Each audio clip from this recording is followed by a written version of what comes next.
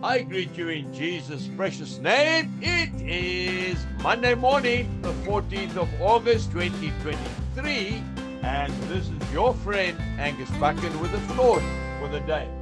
We start off in the book of Ecclesiastes, chapter 1, and I'm reading verse 9. That which has been is what will be. That which is done is what will be done. And there is nothing new under the sun. Spoken by the wisest man who has ever lived, King Solomon, the son of King David. You see, up to that time in the world, he was absolutely correct. But, folks, we always say, but God, right? But when God himself came down to earth in the form of a little defenseless baby, Emmanuel, God with us, then everything changed. A member of the governing body of Israel, a highly educated and respected man by the name of, that's right, Nicodemus. He came to Jesus by night so that no man would see him asking advice from Jesus the Carpenter from Nazareth. He wanted to know how Jesus could perform the incredible miracles that no one had ever before seen on the earth. And the answer was something that this old world had never ever heard before. Not even from the time of Solomon, who said there is nothing new under the sun.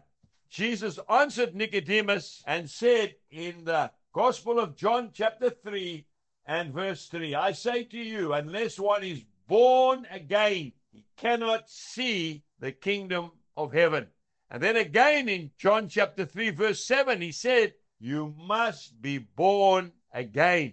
Something very beautiful and something very new. I want to say to you today that you need to be born again. It is a biblical term spoken by God himself. I was born again on the 18th of February 1979, 44 years ago, and my life has never been the same again. I would like to pray with you this morning. Maybe you have never heard of this before, or maybe you have, and the cares of this world have blinded you and you have forgotten. Jesus did something absolutely brand new. He said, if any man be in Christ, he is a new creation. Old things have passed away.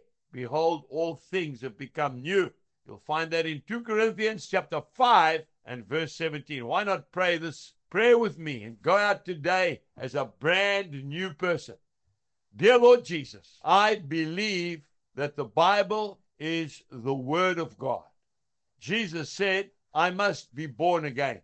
Today, Lord, I repent. I'm sorry for all the sins I have committed, for all the selfishness in my life.